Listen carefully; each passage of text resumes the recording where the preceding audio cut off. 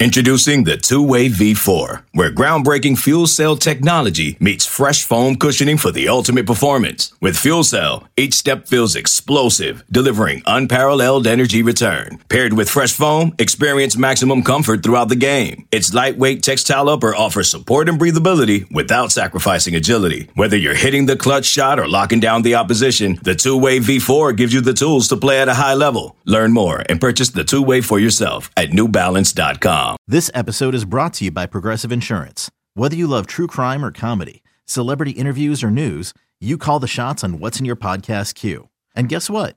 Now you can call them on your auto insurance too with the Name Your Price tool from Progressive. It works just the way it sounds. You tell Progressive how much you want to pay for car insurance, and they'll show you coverage options that fit your budget. Get your quote today at Progressive.com to join the over 28 million drivers who trust Progressive.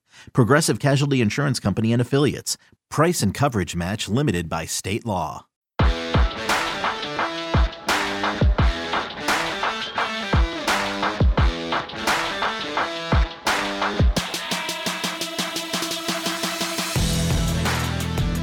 Welcome back to another edition of Through the Smoke, a Miami Hurricanes football and recruiting podcast here on the 24/7 Sports Network.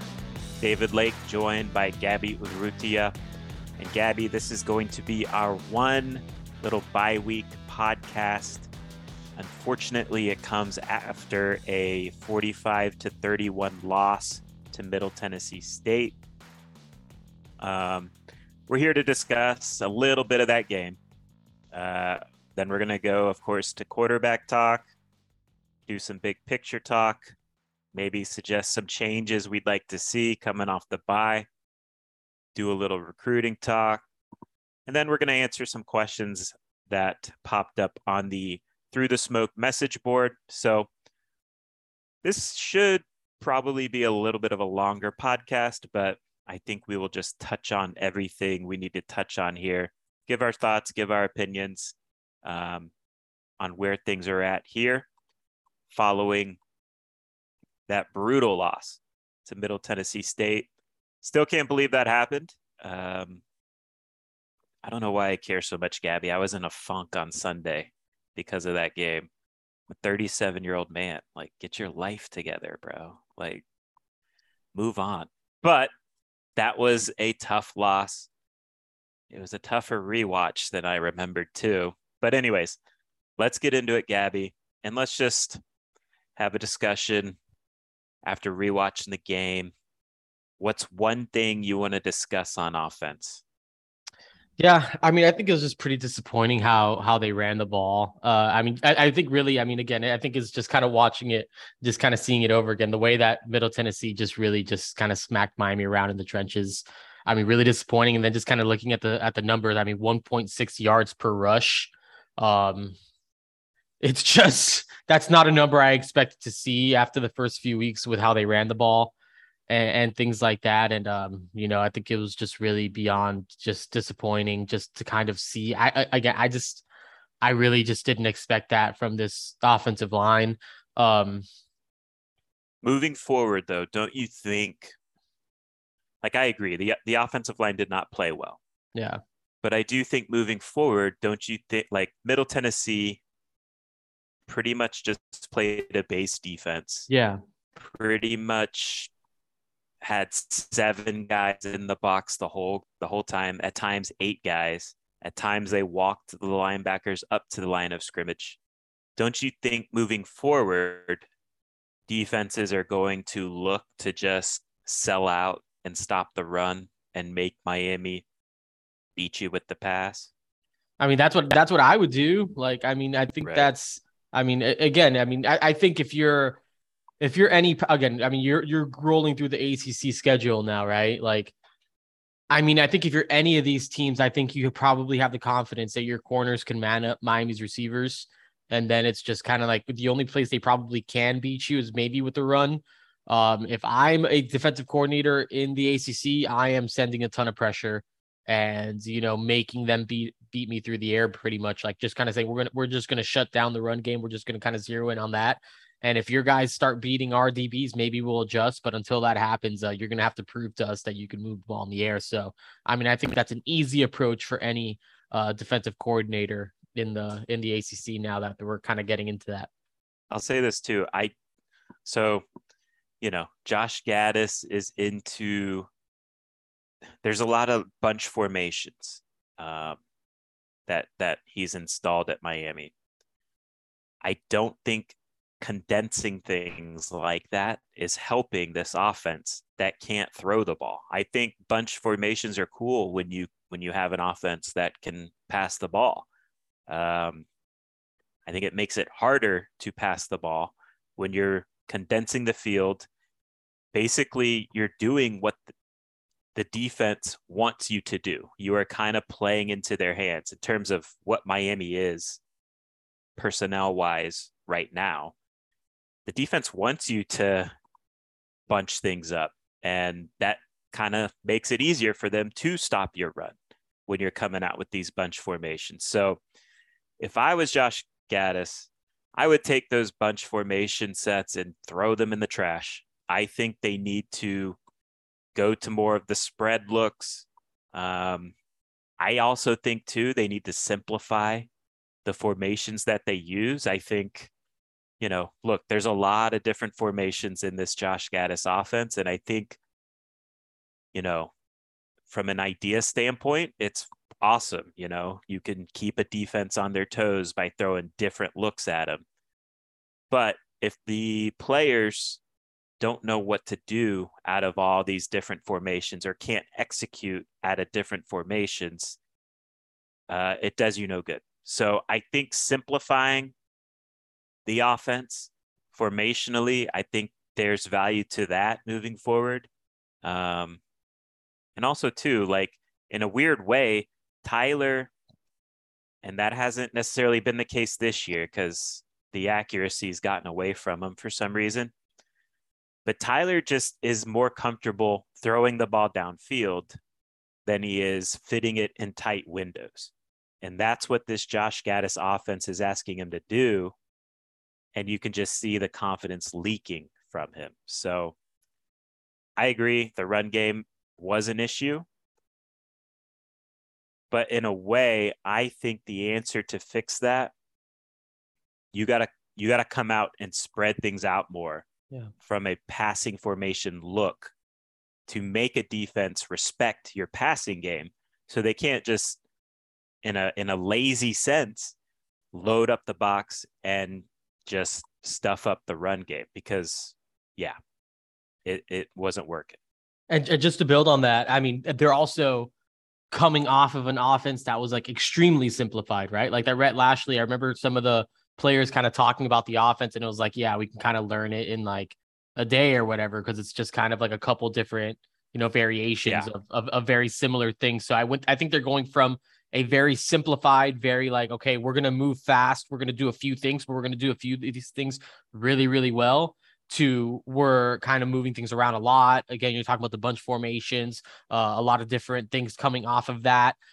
So I do think that maybe that's been a part of just like the overall confusion, or why it's maybe taken a second for this all to kind of come together, because it is different than the, okay, quick and simple, thoughtless kind of offense where you're just like, you're kind of just moving. You're not really think about, okay, we're in this formation with this call. Okay, but we've done, and now and then you're just like kind of all over the place.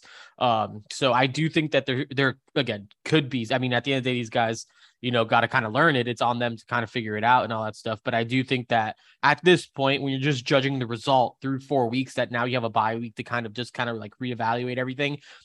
I think as a coach, if it's about wins and losses and not about like what you kind of want to run, it's got to be like, how can we put these players in the best position to succeed, kind of based on what we've already done. Like, what do they do well and what can we kind of make easier so that these guys can go out and perform at the highest level? I think that needs to just be the bottom line right now. It just needs to be like, what can these guys kind of do and do well, and so that we can get through this conference. We kind of saw when Jake got in the game, right? There was a little bit of a YOLO element to his game where he was just throwing the ball downfield. Like, this is what I'm going to do. And I think you saw that a little bit too early in the second half with Tyler. And I will say this, like there is a benefit to picking up defensive pass interference calls, right? Those move the chains as well. And the passing game has just been so restricted that, you know, even if you catch a 4-yard pass, what are you going to do with it then? You know, like that doesn't really do you any good, catching a 4-yard pass. And so, like, in general, they just got to be willing to open things up, even though the receiver, I think both these can be true. The receiver talent is not great, but is the receiver talent good enough to where a defense has to respect it? I think so. And for me, it was frustrating seeing Frank Ladson play the most that we'd seen him play against Middle Tennessee State.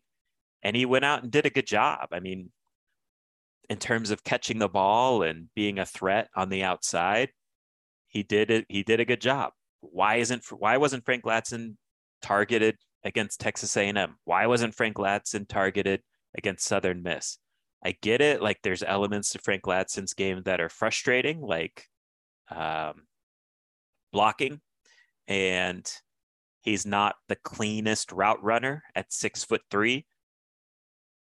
But in my opinion, you know, this offense, their two best receivers are Keyshawn Smith and Frank Ladson. You got to roll with those dudes and just sprinkle in the rest of the pass catching personnel, however you want to do it. But you got to start building your passing game around those two guys, and give them opportunities to make plays. Keyshawn stepped up big time in that second half, you know? So while the receiver talent is not NFL level, I still think there's a lot of teams around the country that would kill for the talent Miami does have at receiver.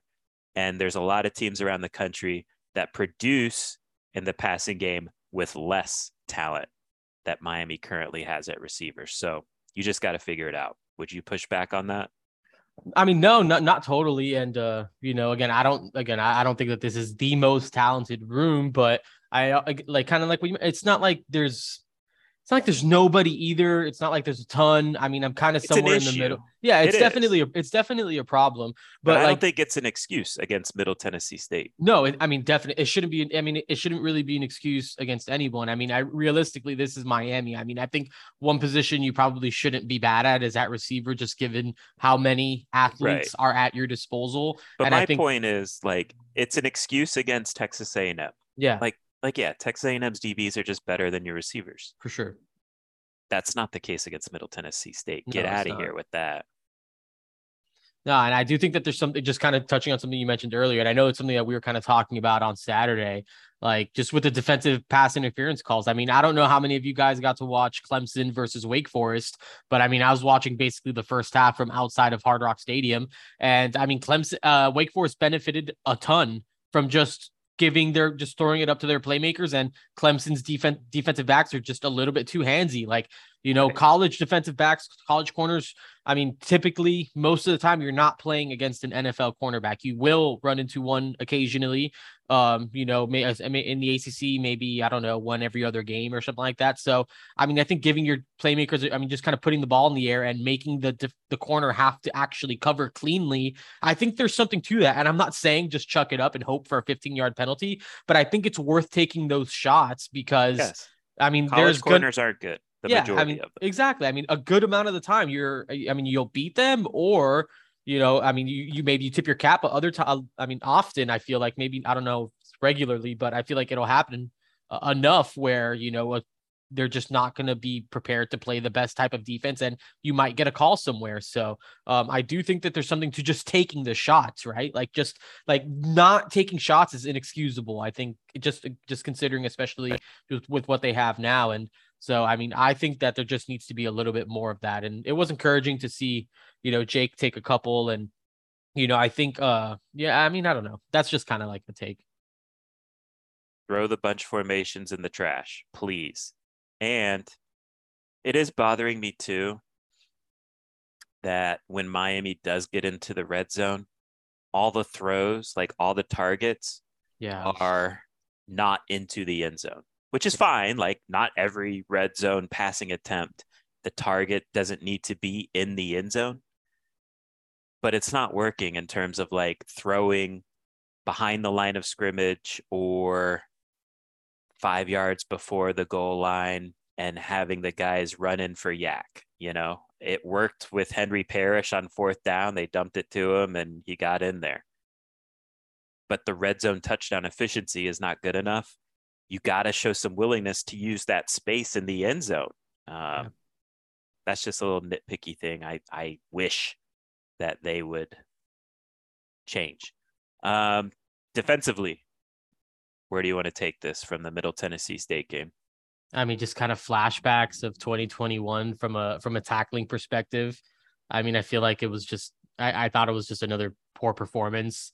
And I think, I don't know if it's attributed to a lack of focus or the fact that maybe this team's just not there yet, or any little thing they where they're not lethargic. Yeah. I mean, I feel like there's going to be like, I feel like there was something to the fact that they came out flat. And then I feel like they kind of reverted to their like some of the bad habits they've had in the past. And I think that just kind of, was on full display against Middle Tennessee State. I thought that there was just a lack of juice just really from the start. And the then back seven, I think the D line still played okay. Yeah. In the whole game, but the back seven was atrocious in that regard. Just no juice. Yeah. So, I mean, that was just disappointing to watch. And again, it's just one of those games where it's just kind of like, why, like this was just, it felt so avoidable. I mean, the whole game felt so avoidable. It's just, it just felt like really from the jump, it just didn't go Miami's way. And really, they just got kind of beat. I mean, I feel like they made Chase Cunningham. Is that his name? Chase Cunningham. I feel like they made him look like, a freaking all-star. So, I think that was disappointing, just considering the way he looked against James Madison, the way he looked against the University of Miami, two like completely polar different performances. So pretty upsetting that he was able to do everything that he did, and then for the defense to just kind of come out flat and not really seeming ready to play again outside of some guys on the defensive line. Yeah, I agree. The back seven was very lethargic, not much energy there during the whole course of the game. We mentioned the man coverage. What do you want to call it? Arrogance, because there was no adjustment to maybe throwing more zone looks at Middle Tennessee State during the course of the game. I did notice, like, and this wasn't the entire second half, but it's in some of the defensive series at the linebacker level, they went with James Williams and Corey Flagg. So James was kind of like the weak side linebacker in those looks. That's a fine adjustment, but I think there was other issues there that required adjustments too. Here's the big thing too, in general, and I hope the defensive staff now knows this. Yes, at the University of Miami, we all want to see press man coverage from the cornerback position, right? That's what we've watched when Miami was good. That means you have really good corners. And in general, when you have those type of corners, that means you can do more things up front in terms of pressures, etc. I hope now the defensive staff understands and realizes, you know what, this is like, we got zone coverage personnel on the back end. And so, we have to play that style of bend but don't break, and play the long game, play the field goal game when teams get into the red zone, etc. So this ain't a man coverage team. If you can't man cover Middle Tennessee State, you ain't gonna man cover ACC personnel. That's just the way it is. So hopefully that adjustment is made moving forward, even though, look, I don't want to watch that. That's not what I'm advocating for, long term. But you have to adjust your schemes to your personnel. And from a defensive perspective, I think you got to play more zone on the back end in the secondary. And I do think you got to tweak some personnel. We'll get into that later. But overall, it was a very disappointing game from James Williams in general. His tackling was atrocious.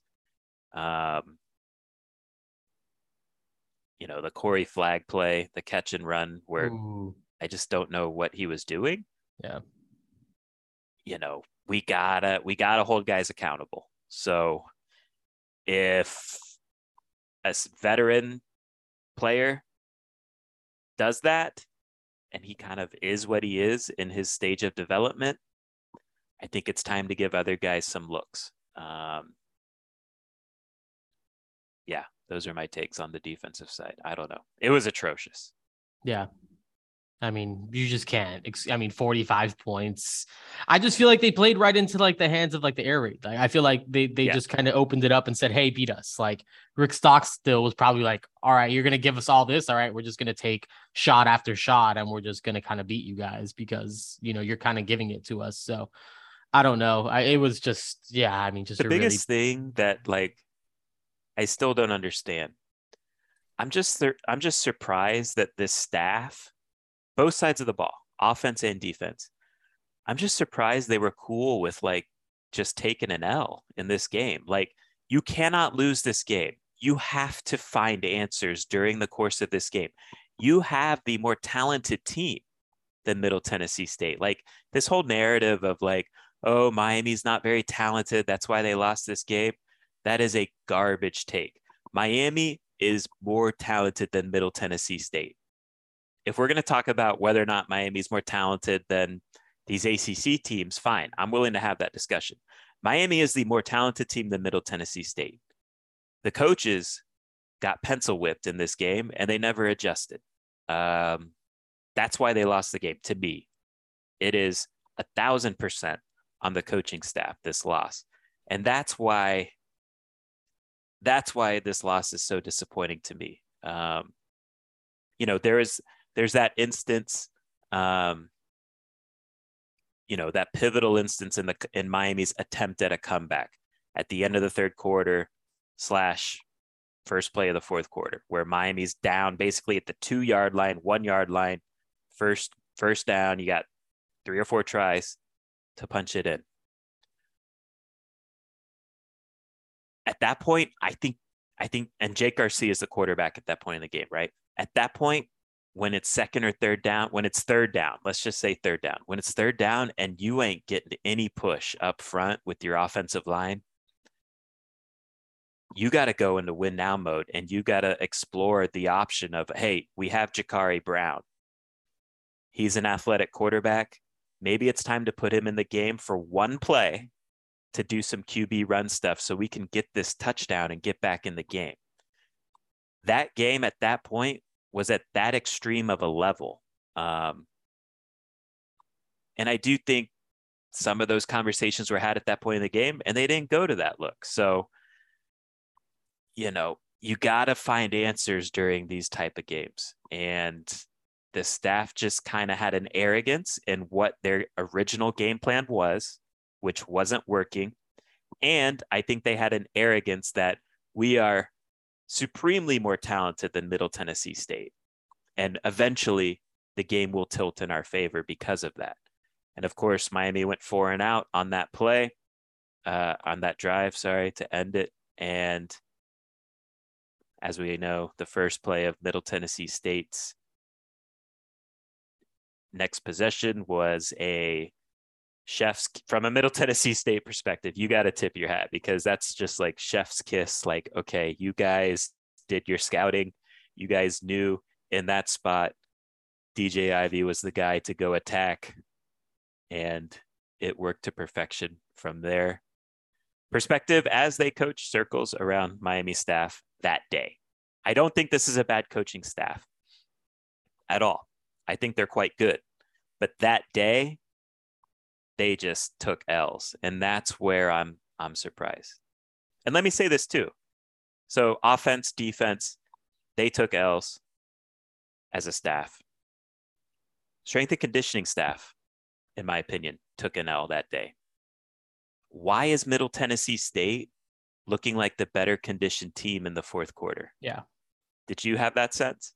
Yeah, no, I mean, I felt like, I mean, again, just kind of like looking at the team the whole time, it never felt like they were all juiced up. Like, it never felt like they were like attacking it and kind of getting after it, like motor running hot for 4 quarters. It felt like Middle Tennessee kind of was just kind of like, you know, still climbing. And Miami was kind of just like regressing. And it just felt like they were just, I don't know, they just wanted it more. It felt like they were more conditioned in like the deathly, it was like ridiculously humid and stuff. Like this was like Miami weather. Like this is what they train in. Middle Tennessee is not getting that type of humidity. And Middle Tennessee was just like getting after it, attacking the whole time. Like I do think there needs to be, and it's the fourth quarter program. I mean, it felt like Middle Tennessee went through, you know, something different than Miami was going through throughout this like grueling fourth quarter program. So, I mean, I don't know. They seemed like the much better. And it wasn't because Middle Tennessee, like Miami's defense was gassed in that fourth quarter. Yeah. And Miami had way more plays in that game than Middle Tennessee did from an offensive standpoint. So it's not like Miami's defense should have been wilting away in that fourth quarter. So Coach Feld, I'm going to need less tweeting shade at the Miami fan base about being fair weather fans. And I'm going to need more results. Did he tweet something? He did a couple weeks ago. Yeah. Oh, he did? I didn't see that. So I'm going to need less of that, less focus on that. And I'm going to need more focus on having the defense not look gassed in the fourth quarter. You know, less cringy Instagram posts. How about more focus on preventing injuries? Because a lot of guys are getting injured here lately. So strength and conditioning staff needs to do a better job moving forward as well. Here's the bottom line. I'm about substance. I'm about results. Pick it up. Saturday was kind of embarrassing, in my opinion, for the strength and conditioning staff too. They should not be off the hook for that performance as well. Quarterback talk. Gabby, this is the talk here. We got a little quarterback controversy. We've had a couple days to marinate on it. Yeah. Let's each pick a starter. This is our opinion on what we would do. Yeah. Not predicting what we think Mario Cristobal will do. What would Gabby do? Okay, picture this. It's Friday afternoon when a thought hits you. I can spend another weekend doing the same old whatever, or I can hop into my all-new Hyundai Santa Fe and hit the road.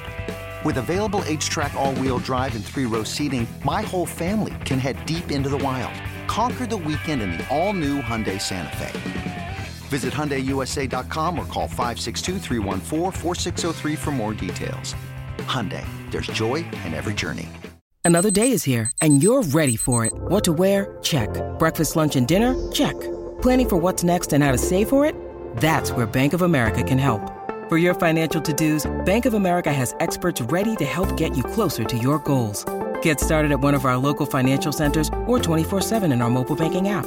Find a location near you at bankofamerica.com/talktous. What would you like the power to do?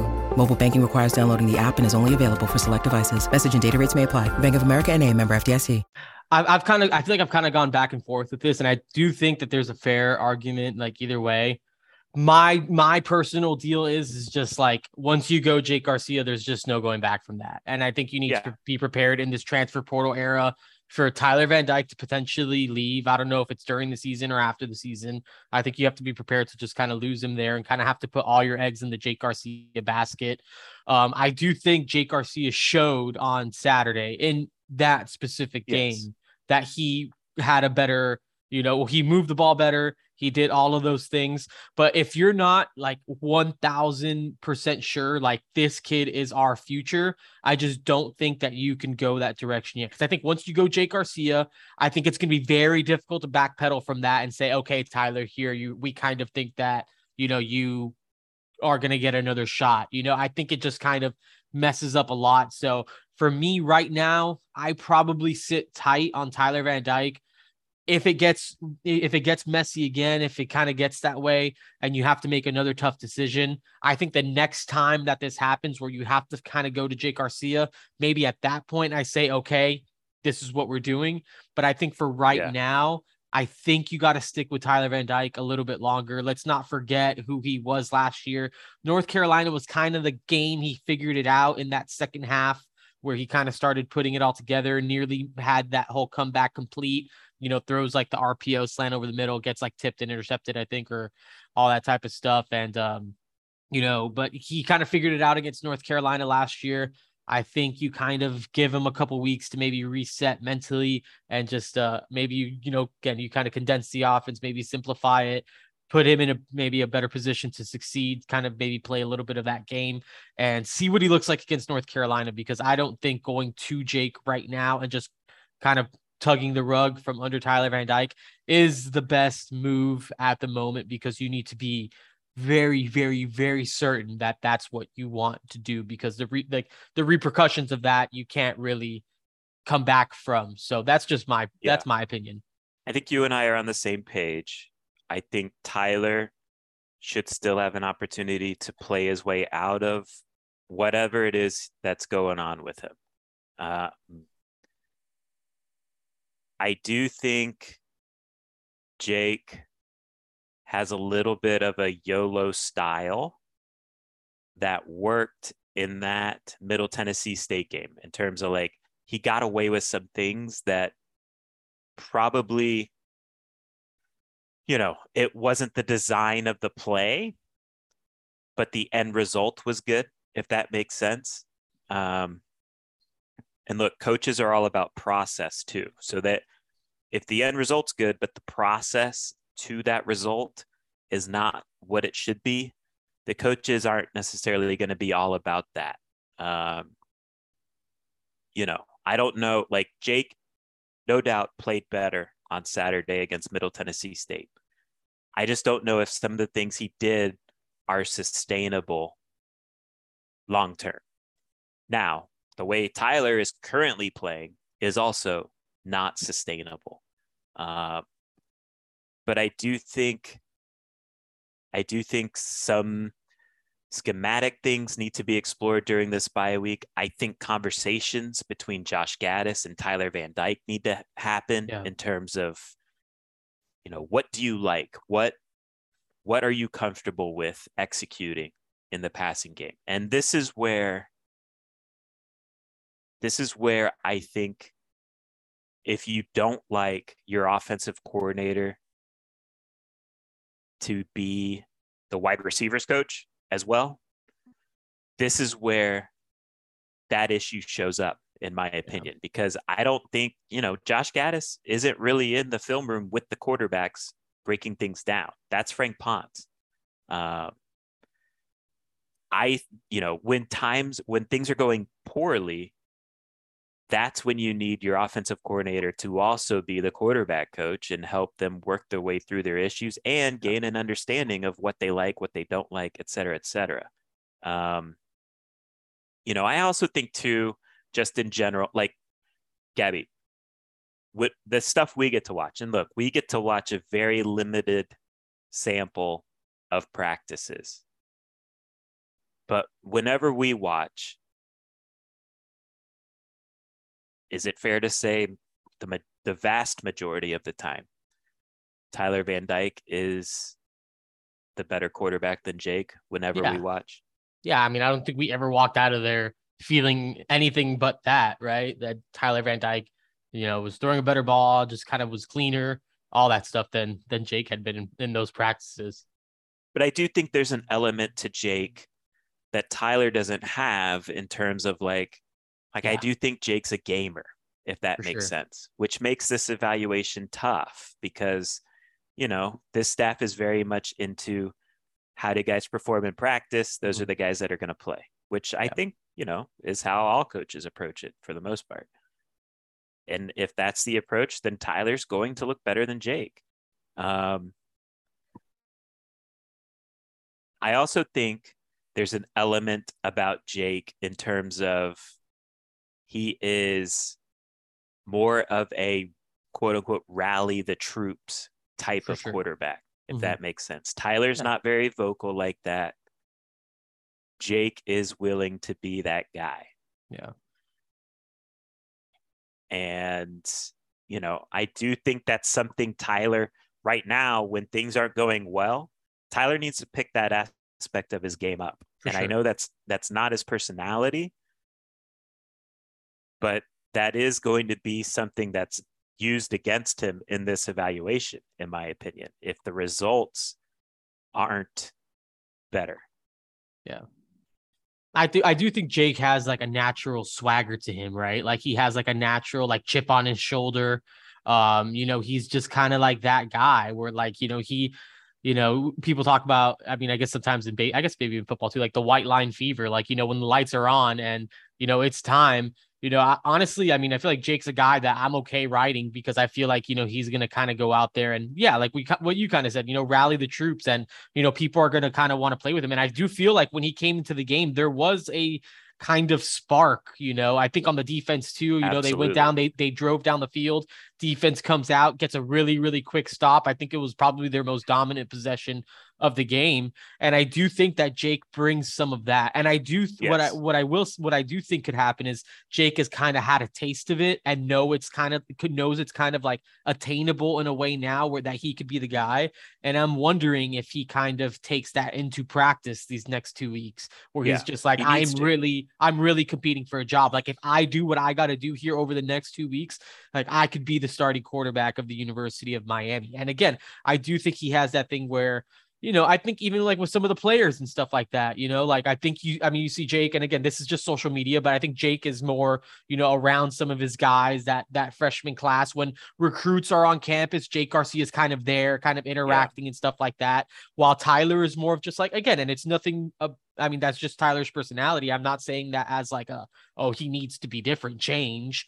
It's just different. Tyler's more of like I want to kind of just do my thing. I know he likes to like golf and stuff like that.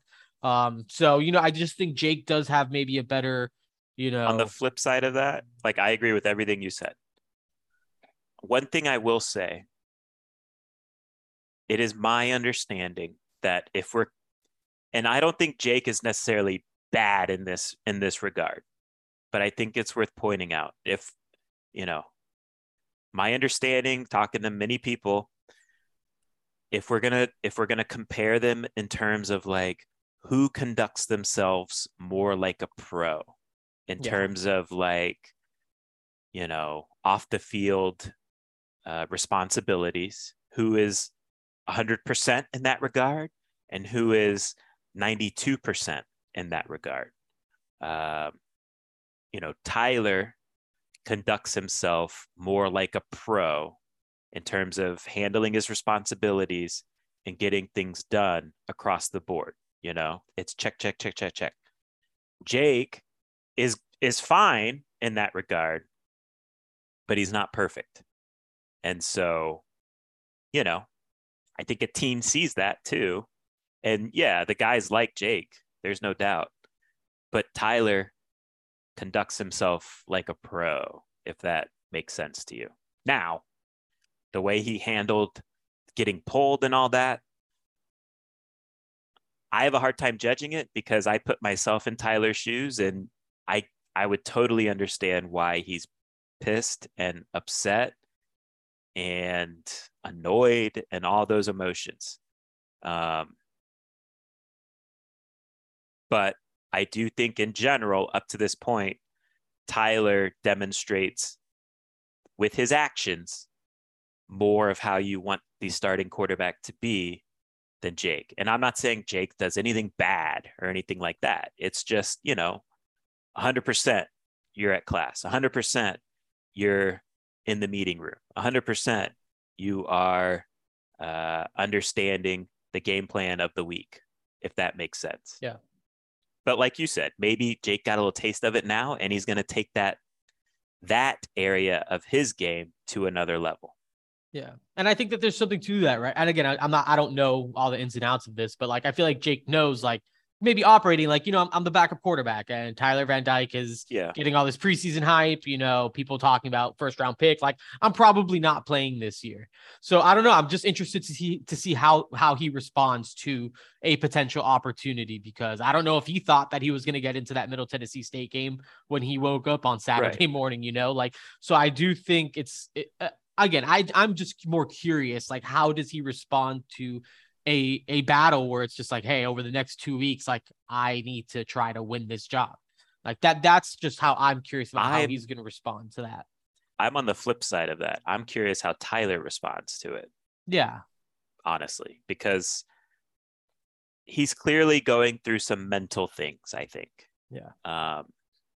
And to me, this bye week time is an opportunity for him to clear his head and be rid of those things, because, he's missing some routine throws. That's mental. Like, Tyler has all the arm talent you need to be a very good quarterback.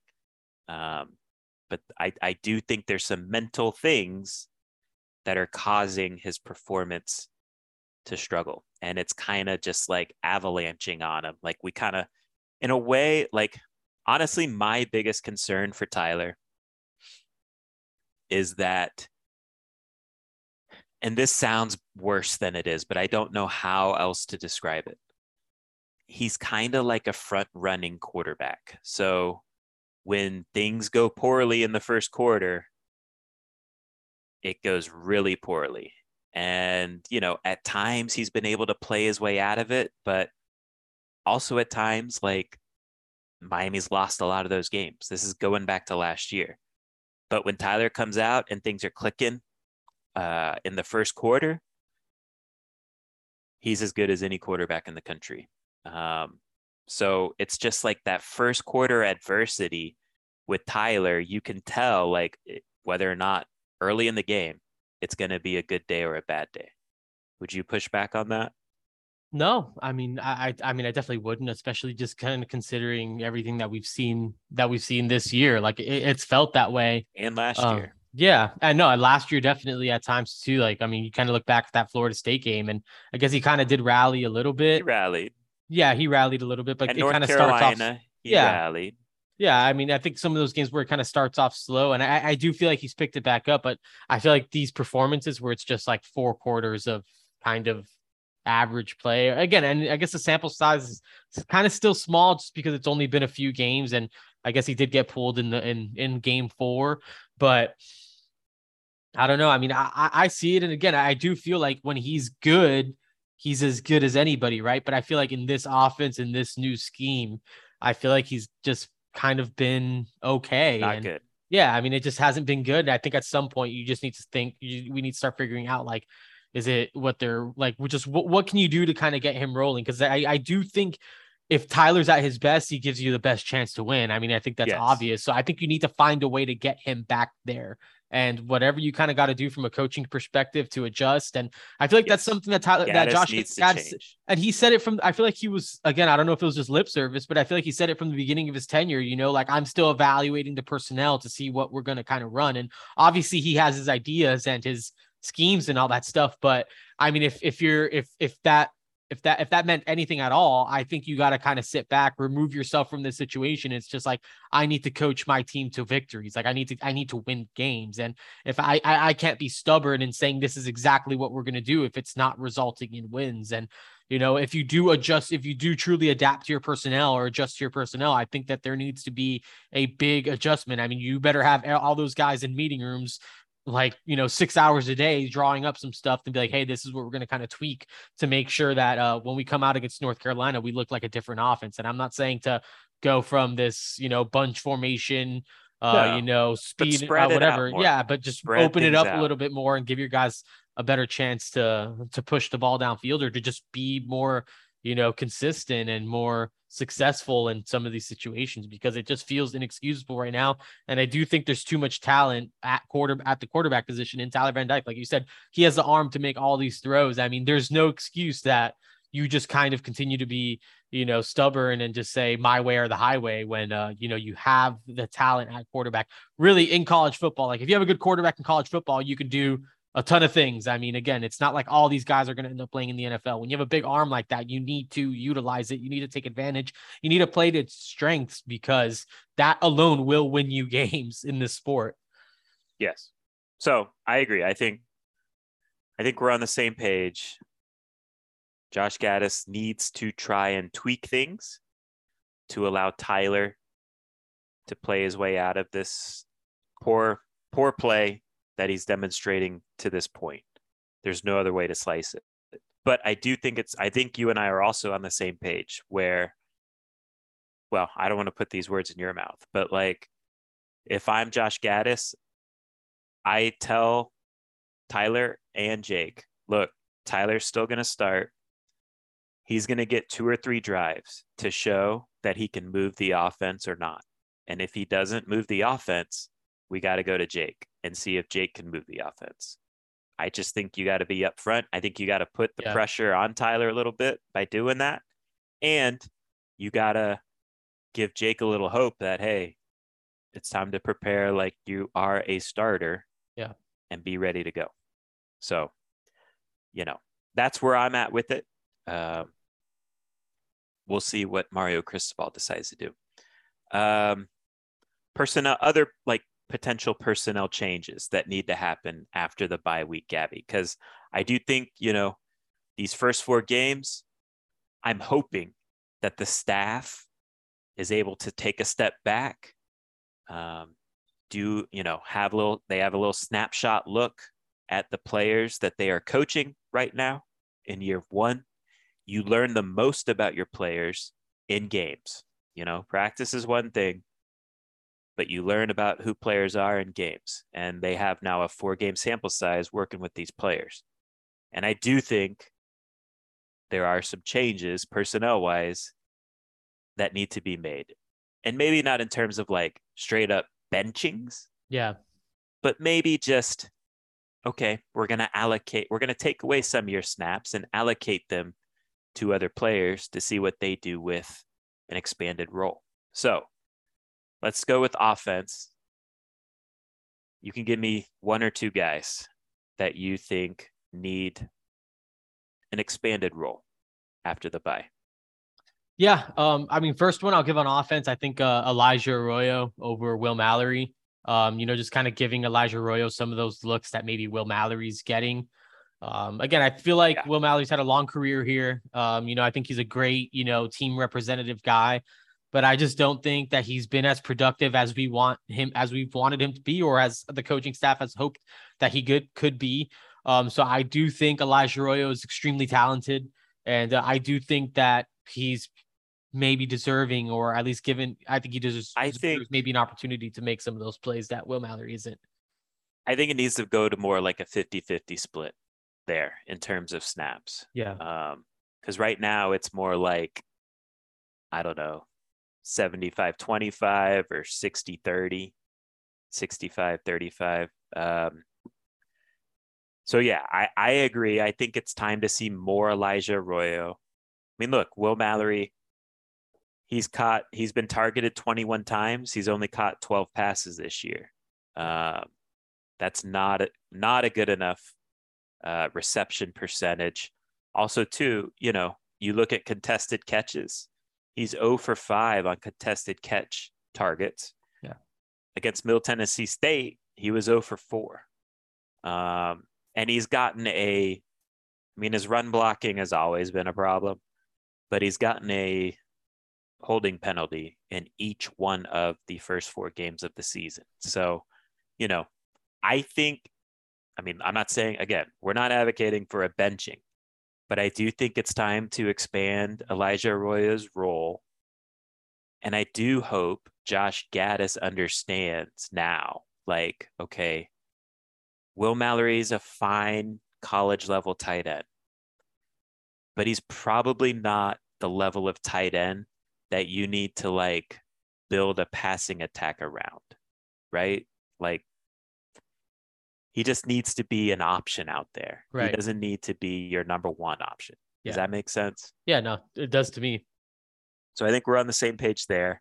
I also too, like, I am intrigued by Jaleel Skinner, and I'm not saying like he needs to get the same amount of snaps as Will and Elijah, but like that touchdown / non-touchdown that was impressive. It looked like a touch. Someone like stilled like the photo of where they said he went out of bounds, and he looked in bounds to me. I don't know. Yeah, his movement skills at his size are ridiculous, and for sure.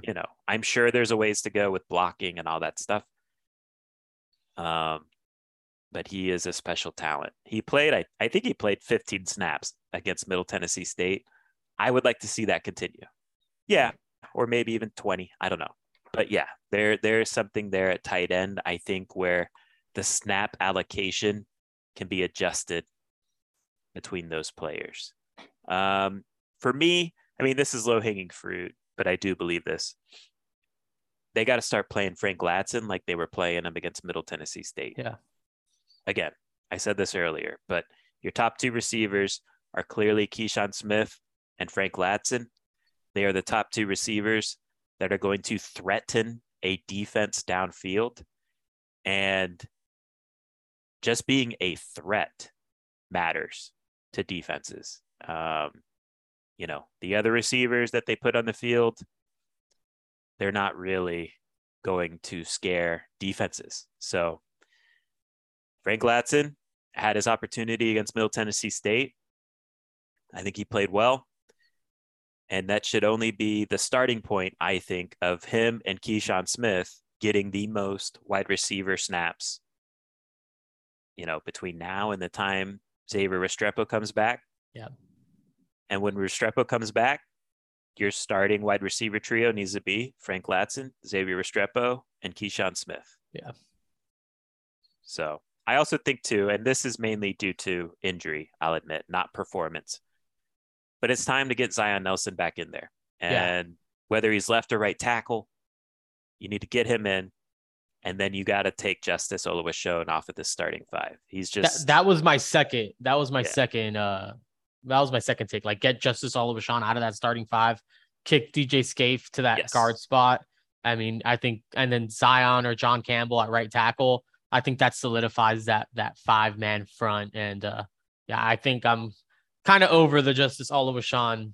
He had a rough game. He had a rough game against Middle Tennessee State. So I think I think that's a big one that could improve that front. Yeah, it's just your best five, and that's their philosophy. It's the right philosophy. So get your best five in there. Anyone else on offense you want to touch? No, I think that's pretty much good on offense for me. Defense. Who are your ideas?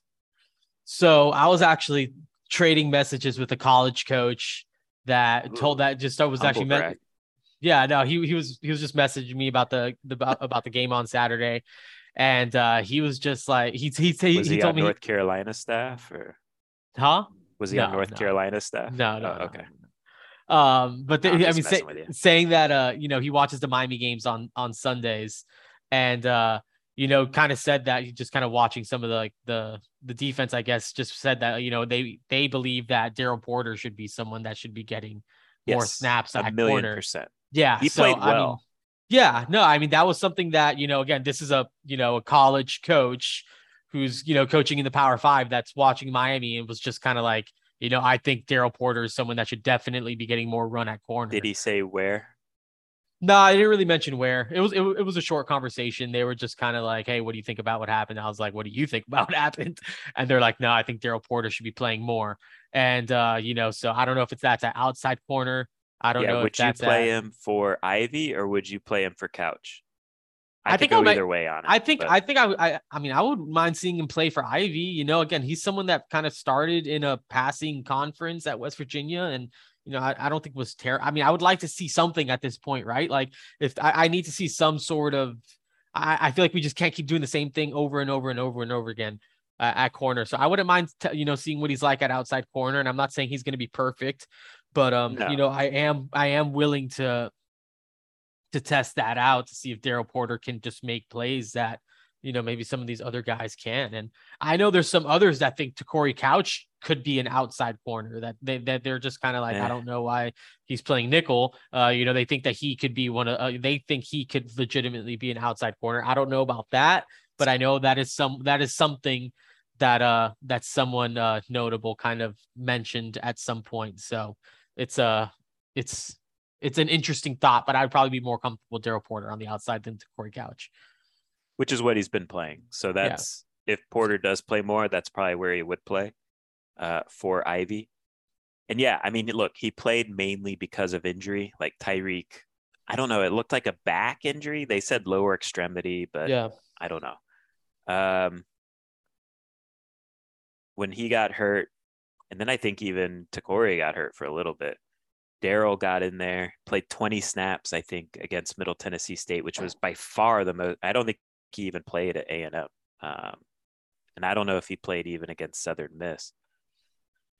But he played 20 snaps and he finished the game with 5 tackles. So, you know, he's a smaller guy, but he has shown during his career to be a good tackler for a smaller corner. So I'm with you 1,000,000% there with Daryl Porter. Where are you at with Wesley Bissainthe? Is it time? I mean, I think it's time, right? And I think that's what Mario Cristobal said early on, right? Like they're trying to get Wesley Bissainthe and Chase Smith kind of going. Wesley, Chase ain't ready. No, but Wesley, just in general, I just think like you're 2-2 right now, man. Like I think you just got to kind of throw him in there. I think you got to start getting him ready. Let's kind of go with this baptism by fire thing, man. I mean, I feel like I watched him over the course of his high school career. I think he's a smart kid. I think one day he's a guy that's going to be the one making the calls on defense, kind of getting everyone lined up. I just think he's that type of kid. And, I do think that he's another one when the lights are kind of on, he's going to make plays. I feel like he's someone that you throw out there and he's not going to be worse than what you have. I don't think Wesley Bissainthe's going to make your defense worse. So I'm ready to see Wesley Bissainthe. I think it's kind of time there and, just kind of throw him in there. I want to see what he does. Yeah, needs more of an expanded role in the rotation. Yeah. I would say the same for Caleb Johnson. I don't understand why that move hasn't been made already.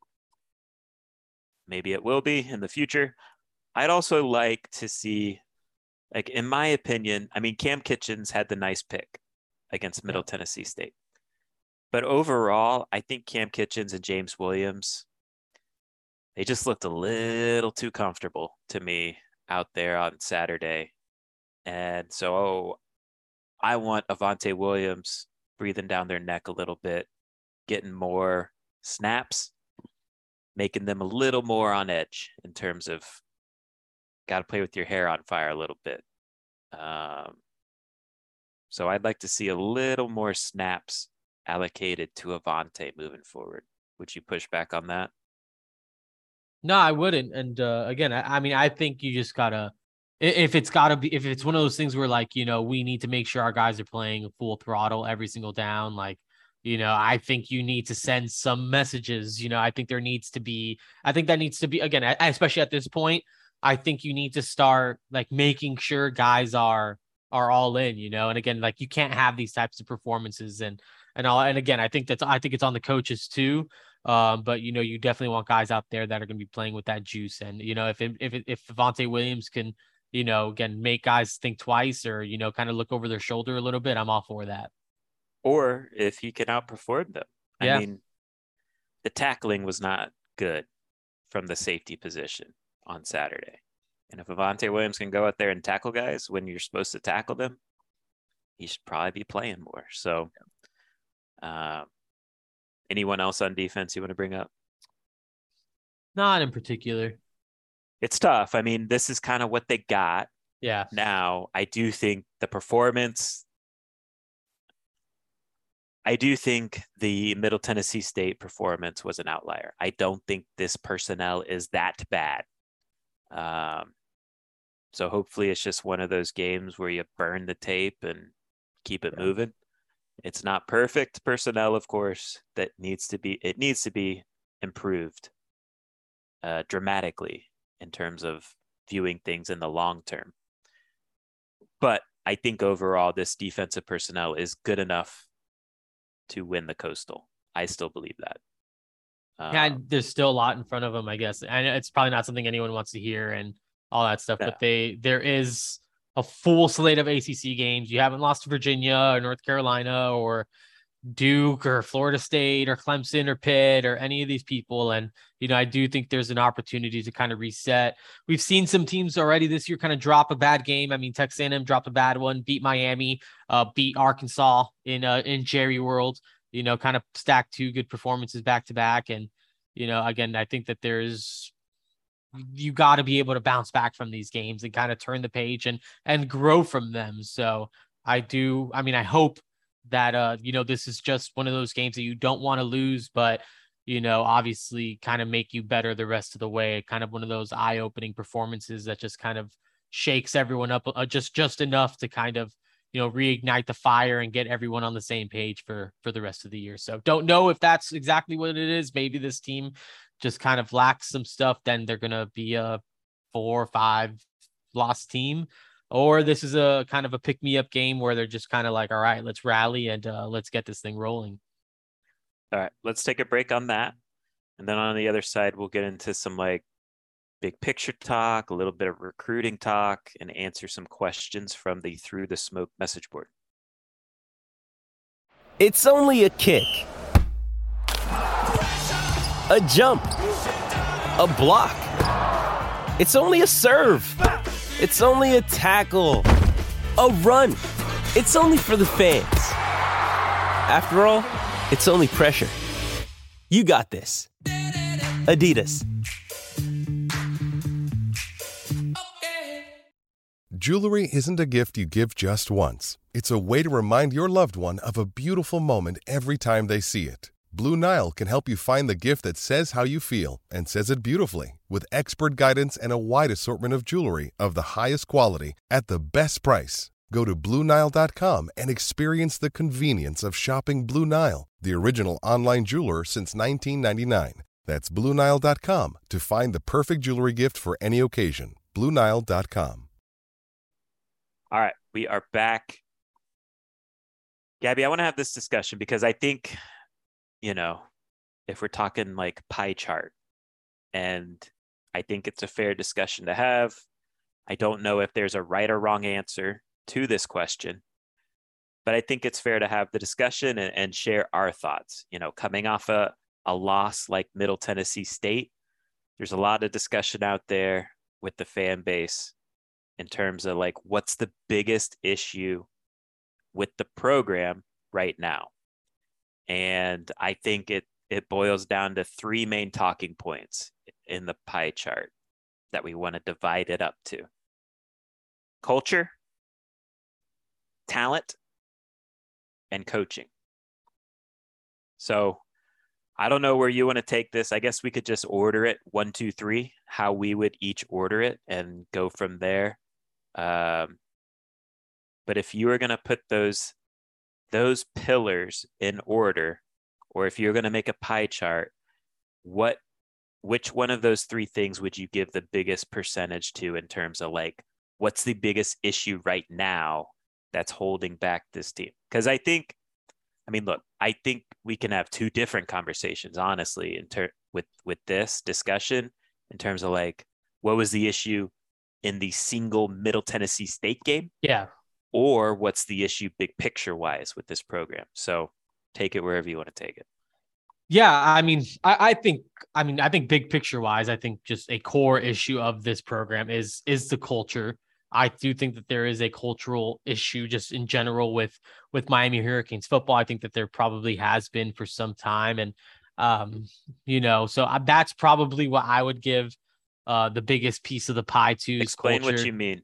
Because I think people could say, well, what do you mean? Is the locker room not in a good spot because they're not feeling Mario Cristobal? Is it something Mario Cristobal has inherited? Is this a 15-year rot of the Miami Hurricanes football program that Mario Cristobal now has to fix? Yeah, I'm not saying that there's division in the locker room or anything like that. I just think that the University of Miami in general, just like, okay, I don't want to like say the wrong thing, but like, I just feel like now started to try and win big.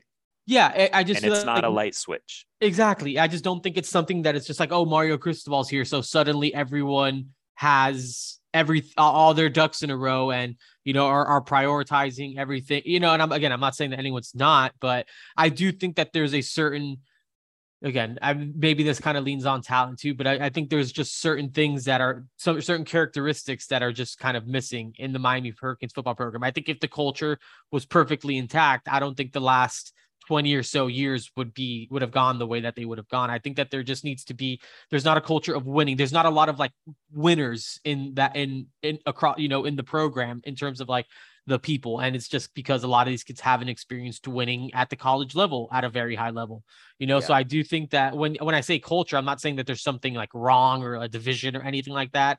I just don't think that there are just like guys in there that are just like deep, like if we don't win, like I'm gonna be like yes. Everyone's just too comfortable with there's a level of comfort. Results. Yeah. And it's just like, okay, I'm playing at the University of Miami, or we are the University of Miami. And that maybe has been good enough to some people in the program for a long time. Like, oh, I'm at the U, all that stuff. Like, we're the U, all that. But it's just like, no, like there needs to be there needs to be national championship aspirations in across the program. And I think that it's just not there yet. And I think that comes with time. And again, I think it comes now that there's been an investment from the university. And then there's, I think it starts at the top there with, the people making decisions, the president, the athletic director. There hasn't been people in there that have been all in on football. And if the university is not all in on football, it's going to be very difficult for the team to be like, oh, we're going to go out there and win national championships, So now that I think that there is some of that, they're starting to build in that culture. And, I think if you're a mosquito on the wall inside, the, indoor practice facility or anything like that, I bet that's a lot of conversations that you would hear would be just like, they need to fix the culture that is just deeply, deeply rooted inside the program. And I think that does take time. So I think that to me is the core of the problem, but I do think that there's obviously other things. Yes. This is an inherited problem. Yeah. The culture. And yeah, Mario knows he needs to get that right.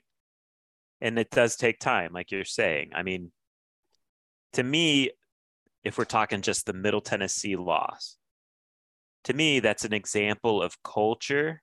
And again, I think that's coaching.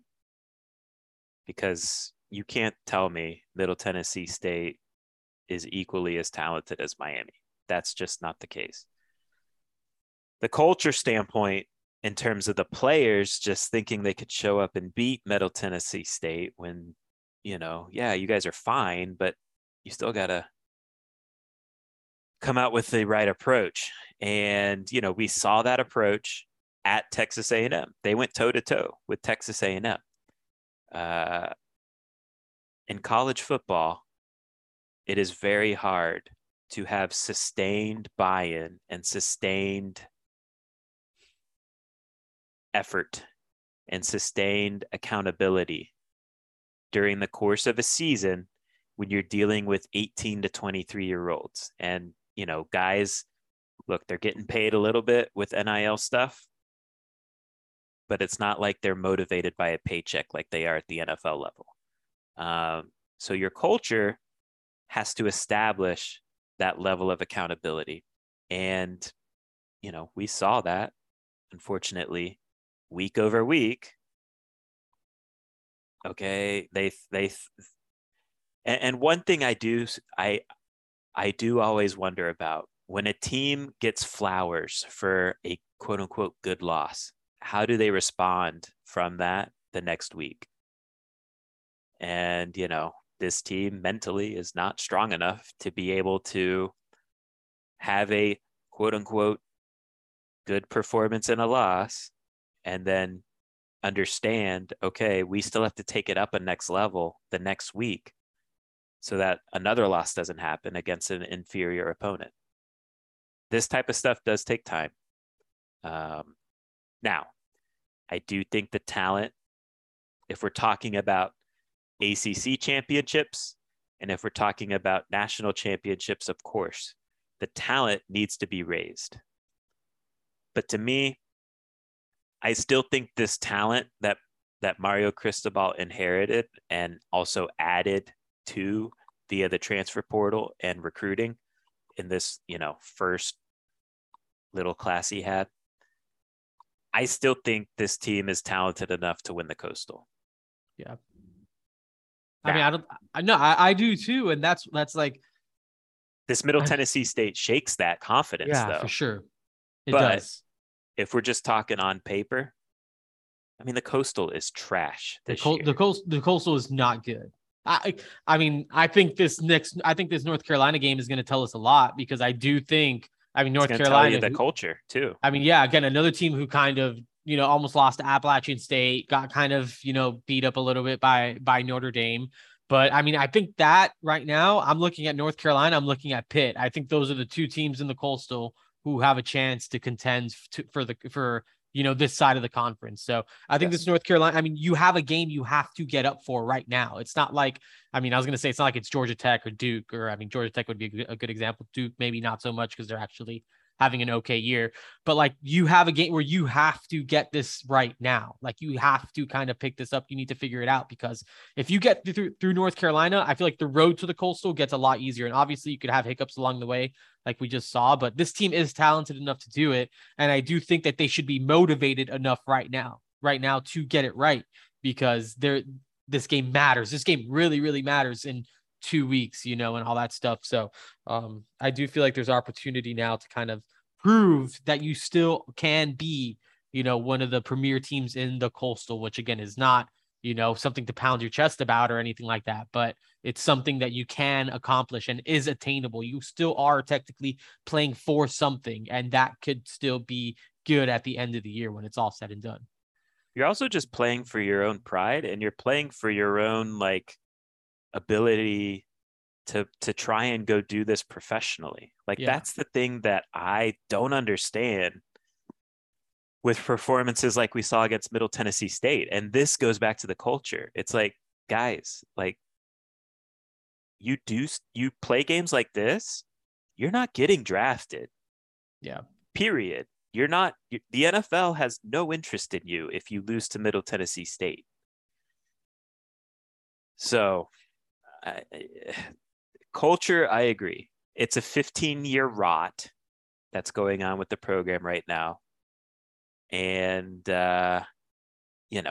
Mario Cristobal has to fix that in time. And now he kind of knows the deal. He was slapped in the face with it, unfortunately, on Saturday. And believe me, he is not going to let this team ease up at all the rest of the year. And if it's got to be a my way or the highway type approach, it's going to happen. You know what I mean? The culture is going to get fixed.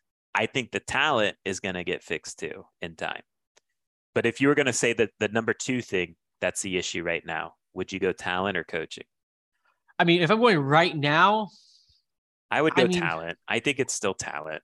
I think it's talent, but I think coaching has a bigger piece of the pie than I would have expected prior to the season. Yeah. It was disappointing to see, because we expected the coaching to raise or mask some of the deficiencies.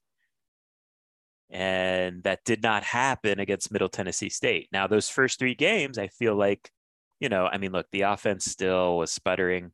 I do think that's an issue. But defensively, we felt good about what they were doing from a defensive coaching standpoint. Yeah, for sure. It's going to be interesting to see how many schematic / personnel changes they make coming off of this bye week, because they can't be taking L's just to take L's. Yeah. You got to win now, and you got to improve now. So I agree. I would go talent second. I would go coaching third. The talent does need to improve. And look, really, I say pie chart. Honestly, this is a Venn diagram in some ways. The 3 things overlap in a lot of ways. And I think at the end of the day, Gabby, what we learned most from that Middle Tennessee State game is probably just this I don't know, is rebuild even the right word? But this Mario Cristobal era, it's probably going to take a little longer than we thought it would. Yeah. I don't know. Do you agree with that? I think a lot of people I think I'm guilty of this too. Just kind of saw the coaching, and I saw, Charlie Strong. I think I said it to someone, just kind of at one point on Saturday, like Charlie Strong and Kevin Steele walked out of like the recruiting tent together, and I'm just like, man, like Miami literally has Charlie Strong and Kevin Steele coaching on the same defense. Like that's pretty insane. So, I did think just with the level of coaching, there would be it would just be a quicker fix with the transfer portal haul. It would be a quicker fix, and yeah, I think that's to a certain extent it can be from like an overall talent perspective, but I do think that the culture though is what's going to take the longest. Yeah, for sure. Right. So for sure. The talent, you can, in the transfer portal era now, you could snap your fingers and go get players. Yeah. Coaching, now that Miami's in the game with paying a ton of coaches, if some of these coaches ain't here for this next season, Mario can go get whoever he needs to go get to fill those voids. It's the culture that's going to take probably 3 or 4 years to get it to where it needs to get, if that makes sense. Yeah, no, it does. It does. So staying on that culture theme, I'm curious, this is your area of expertise, Gabby, and you're around these recruits much more nowadays than I am, because I am an old man and they look at me like I'm an old man. But I am curious, culturally, right?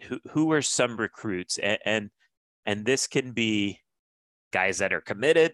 That certainly would be valid answers. But I'm also curious on some of their targets. Like who are guys that you would circle or highlight that are not only talented, because that's the starting point. You have to be talented. Yeah. But also can help change the culture, just will not accept losing, and also is going to put the work in that needs to be put in to win games. Who are some guys you would highlight that check those boxes? Yeah, I think the first name that comes to mind, and David, I know it's not going to be a surprise to you, but considering need of a position, talent, and really, I think he kind of emphasizes all the things that Miami's kind of lacking. To me, it's Brandon Inniss. I think Brandon Inniss is the ultimate like culture shifter in the wide receiver room. If you're able to get him, obviously he's committed to Ohio State. I think he's just like the ultimate competitor. Everything matters to him. Football matters. Every play matters. If he needs to line up at safety because the other team's moving the ball, he will line up at safety and he will put his body on the line to make it hit. He will put himself in the game. Yeah, he will check himself. I'm going in.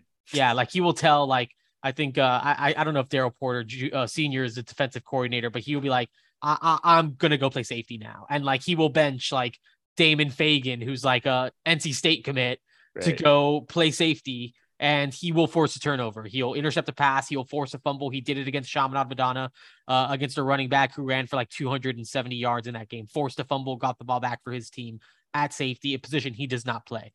So I think he's just the ultimate alpha. I think he embodies everything that this team is kind of lacking.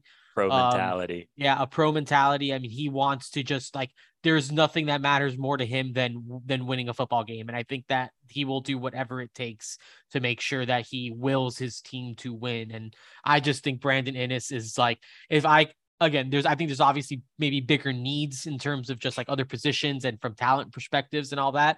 But if I could like hand select one recruit that I think that this team needs, I think I would go with Brandon Inniss just because of how he immediately, like, I think he walks into that room, and I don't know if this maybe is hyperbole or not. Like, I legitimately think he walks into that room and he becomes like the vocal leader of the receiver room. Like, I don't think he's a kid that's going to be quiet because he's a freshman. I think he's going to go when they're outwork he's going to go outwork everyone. He's going to be the guy that's going to tell everyone, hey, we're meeting at this time today to make sure we're catching passes. He's going to be the one that tells all the receivers, hey, you're going to show up at this time because we're catching 100 ball on the jugs machine. Like, he's that type of dude.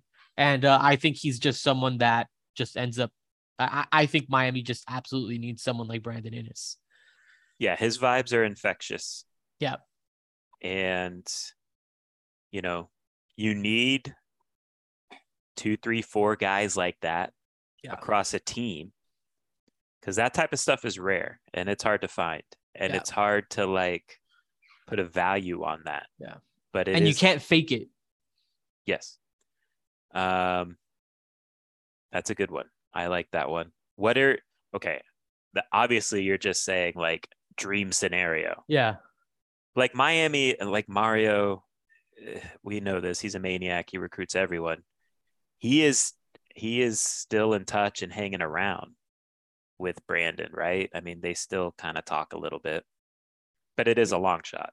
Yeah, I do think it's a long shot. And again, I mean, I'm describing someone to you who obviously loves winning, and losing to Middle Tennessee State is not how you get prospects like Brandon Inniss on the boat. He is someone that, again, just values that more than anything. And he's going to Ohio State where they're going to win, and they're kind of showing that they're just going to smack around some teams this year. And not saying it's going to be perfect, but that is a program that has that culture thing figured out. And I mean, Mario Cristobal definitely still chipping away there, still going to try. I think now more than ever, it's becoming how obvious they need someone like that. So if I'm Mario Cristobal, I mean, there is no point that I stop in my pursuit of Brandon Inniss, and until he signs or whatever. And there is I mean, you got to do whatever it is that you got to do. It is the NIL era. Figure it out. It's my opinion. So, okay. Maybe some other guys aren't at that Brandon Inniss level. Yeah. But who else would you throw out there as like, okay, I think he's got the right mentality and he's talented? Yeah, I mean, I think I'm going to go to 2 commits here. 2 guys, I think Miami already has on the boat. Francis Mauigoa, I think, is someone that definitely has a lot of that. I mean, again, not only the nation's top ranked offensive lineman, but I think he's another one of those kind of big personalities, like kind of rally, just kind of be a leader type of guy, especially up front on the offensive line. And I think Nathaniel Joseph has some of that too. I think he's a kid that has his head on straight. And, even after the loss on Saturday was kind of the first one on social media saying, hey, we're sticking together. We're going to keep this thing rolling. I think he has like natural leadership traits too. And I don't put him in that Brandon Inniss category, but I do think Nathaniel Joseph brings a shift in mentality. And obviously his talent alone, I think is obviously elite. But I think what he brings off the field is extraordinary too. And so I think both those guys could really, really help Miami if they were to each sign with the Hurricanes, which they are on track to do currently. Good stuff. Yeah, I agree with Francis. I agree with Ray too. I'm just not around him as much, but Francis is impressive in terms of like handles himself like a pro, cares about winning, all that stuff. Alpha dog. Yeah. And in general too, when you recruit at these high levels, like Mario Cristobal does, you're going to get more alphas. I mean, these are guys that have been the best player in their area since they were 7 years old, so they kind of carry themselves in that different type of way. Is there anyone else you would highlight? Yeah, I mean, I'm just going to throw out a couple defensive names. I think Ruben Bain is someone that has some of that. I think, again, 1,000,000%. Yeah, I think Ruben Bain is one of those types of guys. I think you just kind of watch his demeanor. Like maybe vocal, right? But just the way he goes to work and plays, it's special. Yeah, I think Ruben Bain has a lot of what Miami needs on defense. And again, I don't think it's just a talent thing. I mean, David, when we were at his practice, he was like coaching his teammates. Yeah. Like he was the one like leading drills and all that stuff while his defensive line coach was, I don't know, I'm not sure what the guy was doing, but Ruben Bain was, I just think he's one of those natural leaders. And again, I think he's someone that his name carries weight down here locally. And I think he's a guy that's just going to go to work every single day and just has that high motor and all that type of stuff. So I think Ruben Bain's definitely one of those guys too. Yes, that's a good one. All right. let's go on to some questions. So on the Through the Smoke message board, I asked for some questions. I asked for, like I said, we do maybe 5 or 6. So let's do it, Gabby. Let's do it. First question is from Dynasty One. Dynasty One asks, a lot has been said about Josh Gaddis, and rightfully so. However, TVD's body language and demeanor has not been that of a captain. Do you think he is a good leader, or is it just a compounding issue because he hates the offense and is frustrated? Hey, it's Kaylee Cuoco for Priceline. Ready to go to your happy place for a happy price? Well, why didn't you say so? Just download the Priceline app right now and save up to 60% on hotels. So whether it's Cousin Kevin's Kazoo Concert in Kansas City, go Kevin, or Becky's Bachelorette Bash in Bermuda, you never have to miss a trip ever again. So download the Priceline app today. Your savings are waiting. Go to your happy place for a happy price. Go to your happy price, Priceline. Everyone is talking about If. I'm going to go on a limb here, but I like it. I love it. It's original and heartfelt. Ta-da! And the must-see comedy of the summer. That's perfect for the whole family. This is just so exciting. If. Rated PG. Now playing in theaters. You want me to take that? Yeah, I mean, I'll share my thoughts. I think it's fair to say Saturday wasn't a good look for Tyler. But I'm also not willing to say he's a bad leader. I don't think that's the case. I think he's not the most vocal guy, like you would want. But I think he's a lead by example type of guy. And in that regard, I think he's off the charts in terms of, he puts the work in to be as good as he can possibly be. Now, I do think during this time of adversity for him, he needs to step up to the plate and understand, okay, look, I can't be sulking on the sidelines. I can't be sulking during halftime because I'm not playing well. Unfortunately, playing quarterback, these challenges pop up from time to time, and you got to handle yourself accordingly. Yeah. Everyone's looking at you. Not only your team, the whole stadium is looking at you. I can't tell you how many messages I got saying, man, the way Tyler was looking on the sideline was not a good look. Yeah. I can't push back on that. So I agree. I think both things can be true.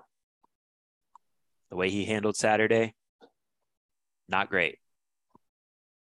But I don't think he's like a bad guy or a bad leader. And I'm seeing a little bit this narrative of like the receivers don't like him and all that stuff. And I would push back on that. I don't think that is true. If that was true, I would have heard that, and that's not the case. So he needs to learn from that tough moment. And he needs to grow from a leadership standpoint in terms of being vocal.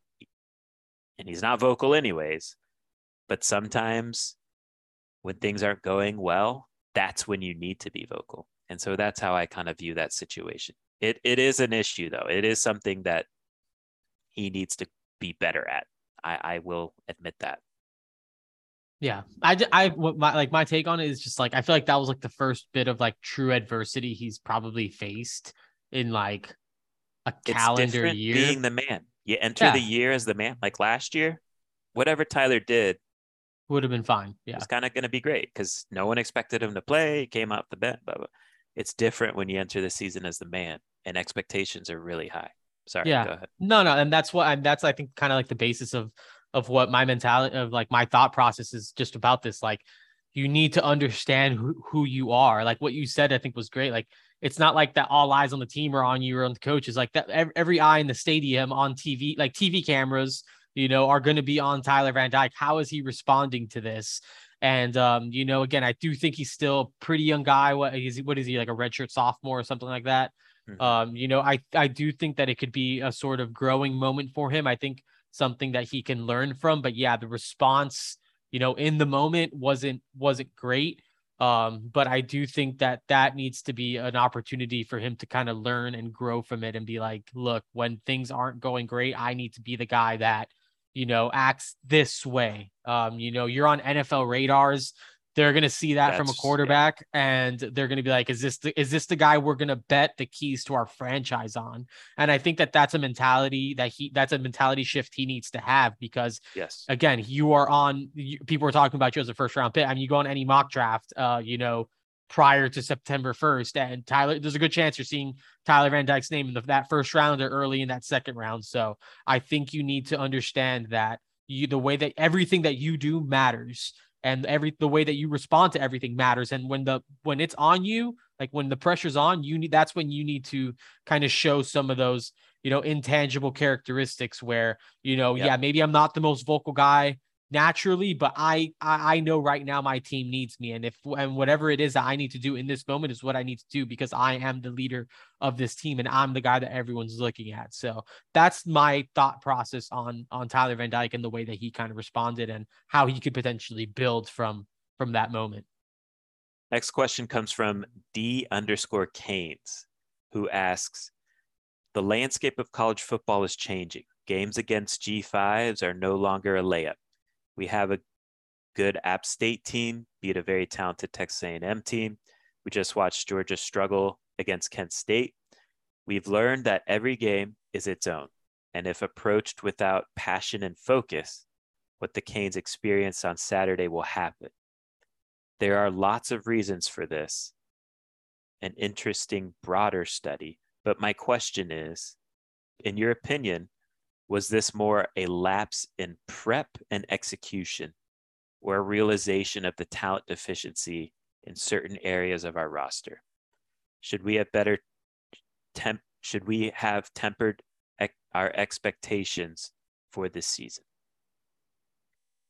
Yeah, there's a lot in that. And I mean, I do think that there's something to some of these G5 schools kind of going into these Power 5 programs, and kind of, I mean, really these schools have nothing to lose in these kind of games, right? They're going to kind of go out, they're going to do whatever that they kind of, just kind of leave it all on the field. At the end of the day, they're expected to lose these games, quote unquote, lose these games.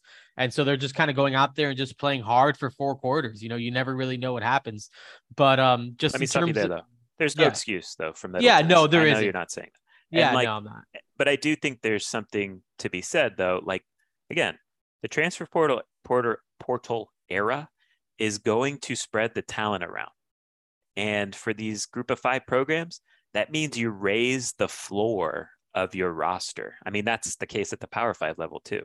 And so, I do think the margins are much slimmer, of course, than they were 10 years ago, 20 years ago, 30 years ago. That's been the case, honestly, for college football in general the last 30 years. I think it amplifies that the gaps are closing for most G5 to P5 programs outside of these programs like Alabama, Georgia, Ohio State. But even them, I do think with the transfer portal era, and I do think with NIL, I do think they're going to come back to the pack slightly here in the next handful of years. But go ahead. Yeah, no, I mean, I think there's, obviously, these G5 programs are, I think that it's, there's some good G5 programs out there too. But yeah, I mean, just to kind of answer the question, was this more of a lapse in the prep and execution or realization of the talent deficiency? I mean, I think maybe, I think it's more of it's more of a, yeah, I think it is. It's a little bit of both. I think there's definitely a talent deficiency in certain parts. I think the corners getting burned like that, I think it's just kind of a showing that, like, we do not have the corners. Miami does not have the corners to just straight up man up outside receivers and expect to win. So I do think that there was something to that. But really, I mean, I think if Miami comes out and plays, their a complete game, a complete 4-quarter game, and comes out not flat, not turning the ball over, the first 2 possessions of the game, and with that pick 6. I mean, I do think that, this is obviously a game where I would have expected Miami to win. and win pretty handedly. So yeah, I think a lot of it is, a lapse in preparation and, just kind of, again, I think we touched on it earlier, just kind of walking into the stadium expecting to beat Middle Tennessee State because you got a U on the side of your helmet and not just kind of, really attacking it for 4 quarters. And again, I think that's kind of goes back to like the generational culture that's been ingrained into this program for some time, and just kind of not maybe necessarily respecting that opponent at that point in time when you got there for the game. So I think there is a little bit to each of those. Yeah, I think too, the coaches had poor game plans and I don't think they adjusted quickly enough. One thing I'll say, like that, the way that game, you should never lose to Middle Tennessee State. Yeah.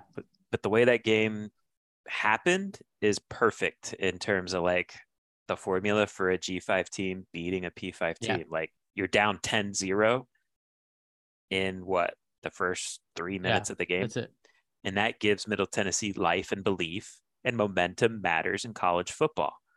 I'm going off on a tangent here, but I need to see Josh Gaddis come out with a good opening script. Yeah. Show us you can design up a drive to start the game that can go get some points. Because what they were doing at the start of that Middle Tennessee State game ain't it. I said this in the Instant Reaction podcast, and I believe it even more so now after rewatching the game. That first interception to Will Mallory, I don't know what the point of that play is. Yeah. I just Why is it the first play of the game? Why is it the first play you drew up? You're trying to get 3 yards. It's just a nothing play. It's like throw that play out of your playbook. Yeah. Burn it. Like it doesn't. It's I don't know. So yeah, to me, again, I've said this a million times already in this podcast. That Middle Tennessee State coaching loss is on the coaching staff. Now, players, of course, have to go out and do their jobs, et cetera, et cetera. But the coaches had a poor game plan that got exposed and never really adjusted. Defensively, at least. And offensively, it was just like out of sync. So, yeah. Anyways. Evan0607 asks, how bad does the back-to-back losses, especially the Middle Tennessee State loss, hurt our 2023 class? Do we see current verbals looking elsewhere, or does it actually help us with wide receiver and secondary recruits? Because now we can honestly pitch them on early playing time. Yeah, I mean, I just don't think you can keep stacking. I think if you could just I think if this season snowballs downhill, I think it could eventually impact the 2023 class. I don't know how much these 2 losses in particular necessarily impact the overall outlook. Not too much. Exactly. I'm not in panic mode yet or anything like that. I think if you have another really poor performance against North Carolina, I would probably start to feel like, okay, I think that this could start maybe spiraling a little bit. But right now, like the Texas A&M loss, I don't think impacted recruiting at all. I think, some were kind of encouraged that Miami, could hang around with Texas A&M. And, overall, again, not the positive of a win, but was just like, okay, you know what? Miami went on the road and kind of hung around. And that's a, positive step forward compared to what they've done in the past. Middle Tennessee, I think, is kind of inexcusable, but, I think, again, just the feedback I've kind of gotten from recruits is just like, they understand that this is going to be a process, but you definitely don't want to stack those up. In terms of, with wide receivers and secondaries, I mean, I do think that there is something to that. Where, there are receivers who are looking at the situation at Miami right now and saying, hey, yeah, look, like there's early playing time available. I think, especially some of the 2024 kids, the Jeremiah Smith to the Josiah Trader, they're looking at Miami and they believe that they could come in and kind of help right away, which could potentially be a big deal for some of these 2023 kids. I think it's tough. Like, they did have Tyler Williams on campus again over the weekend. I mean, he was in South Florida essentially 72 hours. And, is the loss the reason why, Georgia is still perceived as the favorite here on, a little bit past noon on Tuesday afternoon with a 7 o'clock commitment on the horizon. I don't know if that was the make or break, but it definitely didn't help. And if Miami did win that game and take care of business, and are we saying something different about Tyler Williams right now? I don't know. And I don't know if it'll be anything like that. He's kind of saying the right things about Miami and how the trip went and all that stuff and understanding he's needed. But, you need to get wins in these types of games. And, so in the secondary, talking to Damari Brown, I think I mentioned on the Instant Reaction podcast, he was disappointed, but, he did feel like, you could see where he's needed. So, yeah, I think it's a little bit of both where they could see opportunity, but you also want to see opportunity at a place that also wins. So I do think Miami needs to just kind of pick this thing up. And I do think that, there are going to be prospects out there who see Miami as someone who could still be competitive and still play for something, but they can also understand that this is nowhere near a finished product. And imagine if they got me and a couple other guys, and, that's how you stack and, kind of get to the finish line with this currently top 10 ranked class. Agreed. Well said. Next question. It's along similar lines, but it's a little different. This comes from Coach JCaz425, who asks, can this staff pull in a top 8-ish recruiting class, even with a lackluster first season, much like Nick Saban, Kirby Smart, Jimbo Fisher, and Steve Sarkisian did after less than a stellar first season? This may be a bit harsh, but with recruiting acumen of Mario Cristobal and this staff, will the roster overhaul needed from a talent perspective, and with the roster overhaul needed from a talent perspective, anything less than a top 10 class would be a failure, in my opinion. So I guess, Gabby, do you think Mario Cristobal can pull a top 8-ish class, even with a lackluster season? Let's call lackluster season. Yeah, I would say let's define what a lackluster season is. 7-5. Yeah. I don't know, man. I feel like that would be tough. I mean, I think that this could still be a top 10 class, and I think it'll be because of like what Mario Cristobal can kind of do at the finish line, right? And I think we saw that last year. I think we saw that on National Signing Day. So I think once the dust settles on the season and they kind of, regather everything and they have a couple weeks to, let's not forget how late the early signing period is. I think it's December 21st. Not sure when conference championship weekend is, David. I'm not sure if you have that stuff either, but let's say if Miami goes 7-5, I'm assuming they're not playing for the AC title game. I think they probably prepping for a bowl game, but I think realistically in the mind of Mario Cristobal, the only thing that's going to matter at that time is going to be recruiting and putting a bow on this class. So I think at that point, he will go into like ultra Mario Cristobal recruiting mode. And I do think he'll be able to, I do think that they could still finish with a really respectable class. Is that exactly top 10 with a 7-5 season?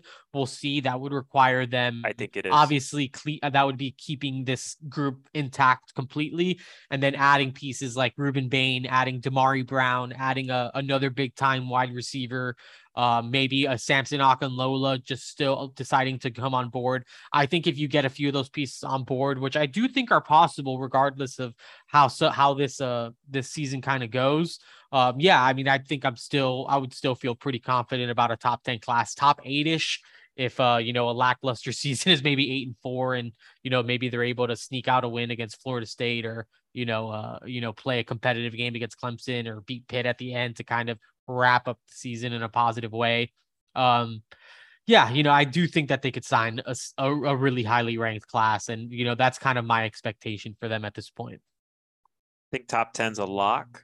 I think top 8 kind of depends on the results of the season, but I think top 10's a lock. I feel good about that. Jax asks, I feel certain I read our offensive coordinator touted his abilities to create plays and schemes according to the talent on the roster, and even touted changing plays and schemes in game. If my memory serves me properly, I'd like to better know your take on this based on what you saw at Michigan. Thanks. I appreciate it. You want to take that one, David? Yeah, I mean, I think it's a fair question to have right now with Josh Gaddis. I think a lot of the stuff that they're running right now is very similar to what he was running at Michigan. Is the personnel the same between those two programs? I don't know. I do think, again, I alluded to this earlier. I think it's time to self-scout. I think this staff on both sides needs to self-scout and be honest and maybe admit that their early evaluations based on spring ball and camp might be a little off on some guys now that you've seen them play in games. And so, I think this Josh Gaddis offense is built a lot around, in the passing game at least, the tight end position. I don't know if that's the right approach. I think the tight end position needs to be a complementary piece. And I think they need to come out with some formations that will look to spread the ball. Condensing the field is not the answer. Bunch formations is not the answer with this personnel. You got to spread teams out. You got to give Frank Latson, you got to give Keyshawn Smith opportunities to make some plays downfield. And those receivers I mentioned are not perfect. I get it, but they're the best you got, and they can still be somewhat dangerous. And you need defenses to respect that threat. That will help open up your run game. That will help open up some tight end play. So, it's been a conservative approach. I think the red zone stuff is not good. That needs to be explored significantly during this bye week. And, look, I'll be honest too. I'm not predicting anything, but I do think if Josh Gaddis doesn't start finding some answers, they have a guy on staff that called plays at App State last year in Frank Ponce and has like a top 25 offense. I think it was top 40, but yeah, I mean, if you don't get results, this is a results-oriented business. And if you don't get those results, you got to find someone that can. And if Gaddis can't get the job done, they got a guy in the room, in the coaching room that is coaching quarterbacks that might have some ideas. And, when I say that, I understand like you're not going to install an entirely different offense during the course of a season, but can you make tweaks to an offense? I think you can. And, that might also help Josh Gaddis coach his position group a little better, because that position group, probably not developing like we would like. Yeah, no, I think a lot of fairness. I mean, I think we touched on it earlier. Like, yeah, I mean, he said he was going to coach the personnel. And again, I think they need to, just kind of like what we said earlier in the show, like I think they need to evaluate everything right now. They need to self-scout. They need to kind of look in the mirror right now and be like, hey, who are we and who are we not? And let's adapt to all this. So yeah, I mean, I think that's a lot of what they have to do right now. Here's the last one, and this is a hard one. But CB239 asks, if you were only allowed to change one thing and fix the majority of our issues, what would you each change? Wow, that is tough. You want to go first? If I was to change one thing, well, I keep harping on this, but like I would trash the bunch formation stuff. Throw that in the garbage can. I would also change my approach with the passing game in the red zone if I'm Josh Gaddis. You're just throwing a bunch of stuff in the flats and teams are tackling you in space. And you got to be willing to throw the ball into the end zone every now and then. I don't know. I know against Middle Tennessee State, their red zone offense, they did not throw the ball once into the end zone when they got into the red zone. All their passing attempts, the ball was, short of the goal line. And They looked for guys to run the ball in, which Henry Parrish did once. But you just can't be one-dimensional with what you're asked. Like, everything in this offense is like flats, which is fine, but it ain't working. So, and also too, I think one thing I would change, I would have Josh Gaddis be a little more collaborative with Tyler Van Dyke in terms of really ask him, what are you comfortable executing in the passing game? I don't know if those conversations have really happened much. And so I just think Josh Gaddis, like, you got to go back to the drawing board. So if I was going to change one thing, it'd be these little tweaks on offense, because it's stinky. It's not working. And that's what I would change, I guess. I don't know. That's a tough question. It is. I feel like it is a good question.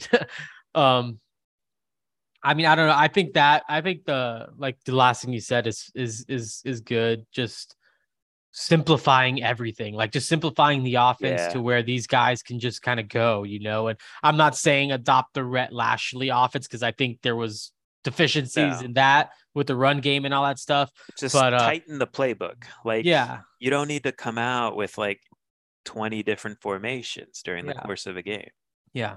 I think you're seeing a lot of teams win with like kind of like these simplified offenses and stuff like that, where it's just like, make sure find again, something else we said earlier, just find out what these guys can do well and just make sure they're executing at a really, really high level and, being able to perform freely and all that stuff. And maybe it's not exactly what you want and it's not how you typically do things, but again, this needs to be this is a bottom line business, and you guys need to kind of get this rolling. So if it means just kind of making sure your quarterback is comfortable, he's in a position where he can kind of spray the ball around, and your receivers can kind of make some plays and not have to think about it so much. I think that would be best case scenario for this offense, because they need to kind of go. And I do think if this offense goes, I think the defense kind of feeds off them a little bit too, which I think we saw at times. So I think that, I mean, if I could fix one thing, it would definitely be on the offensive side of the ball. Yeah. And look, Mario Cristobal holds his staff accountable. And again, if Josh Gaddis can't get the job done, they're going to find ways to get the job done. So we'll see. Like we said, Tyler Van Dyke should get an opportunity to play his way out of his little funk. Josh Gaddis, you got a bye week to coach your way out of, this mess of a situation we're watching on offense. So hope for the best. I do think this is a good coaching staff. I do think they can find answers. We'll see how North Carolina goes. So appreciate everyone for listening. Till next time, take care.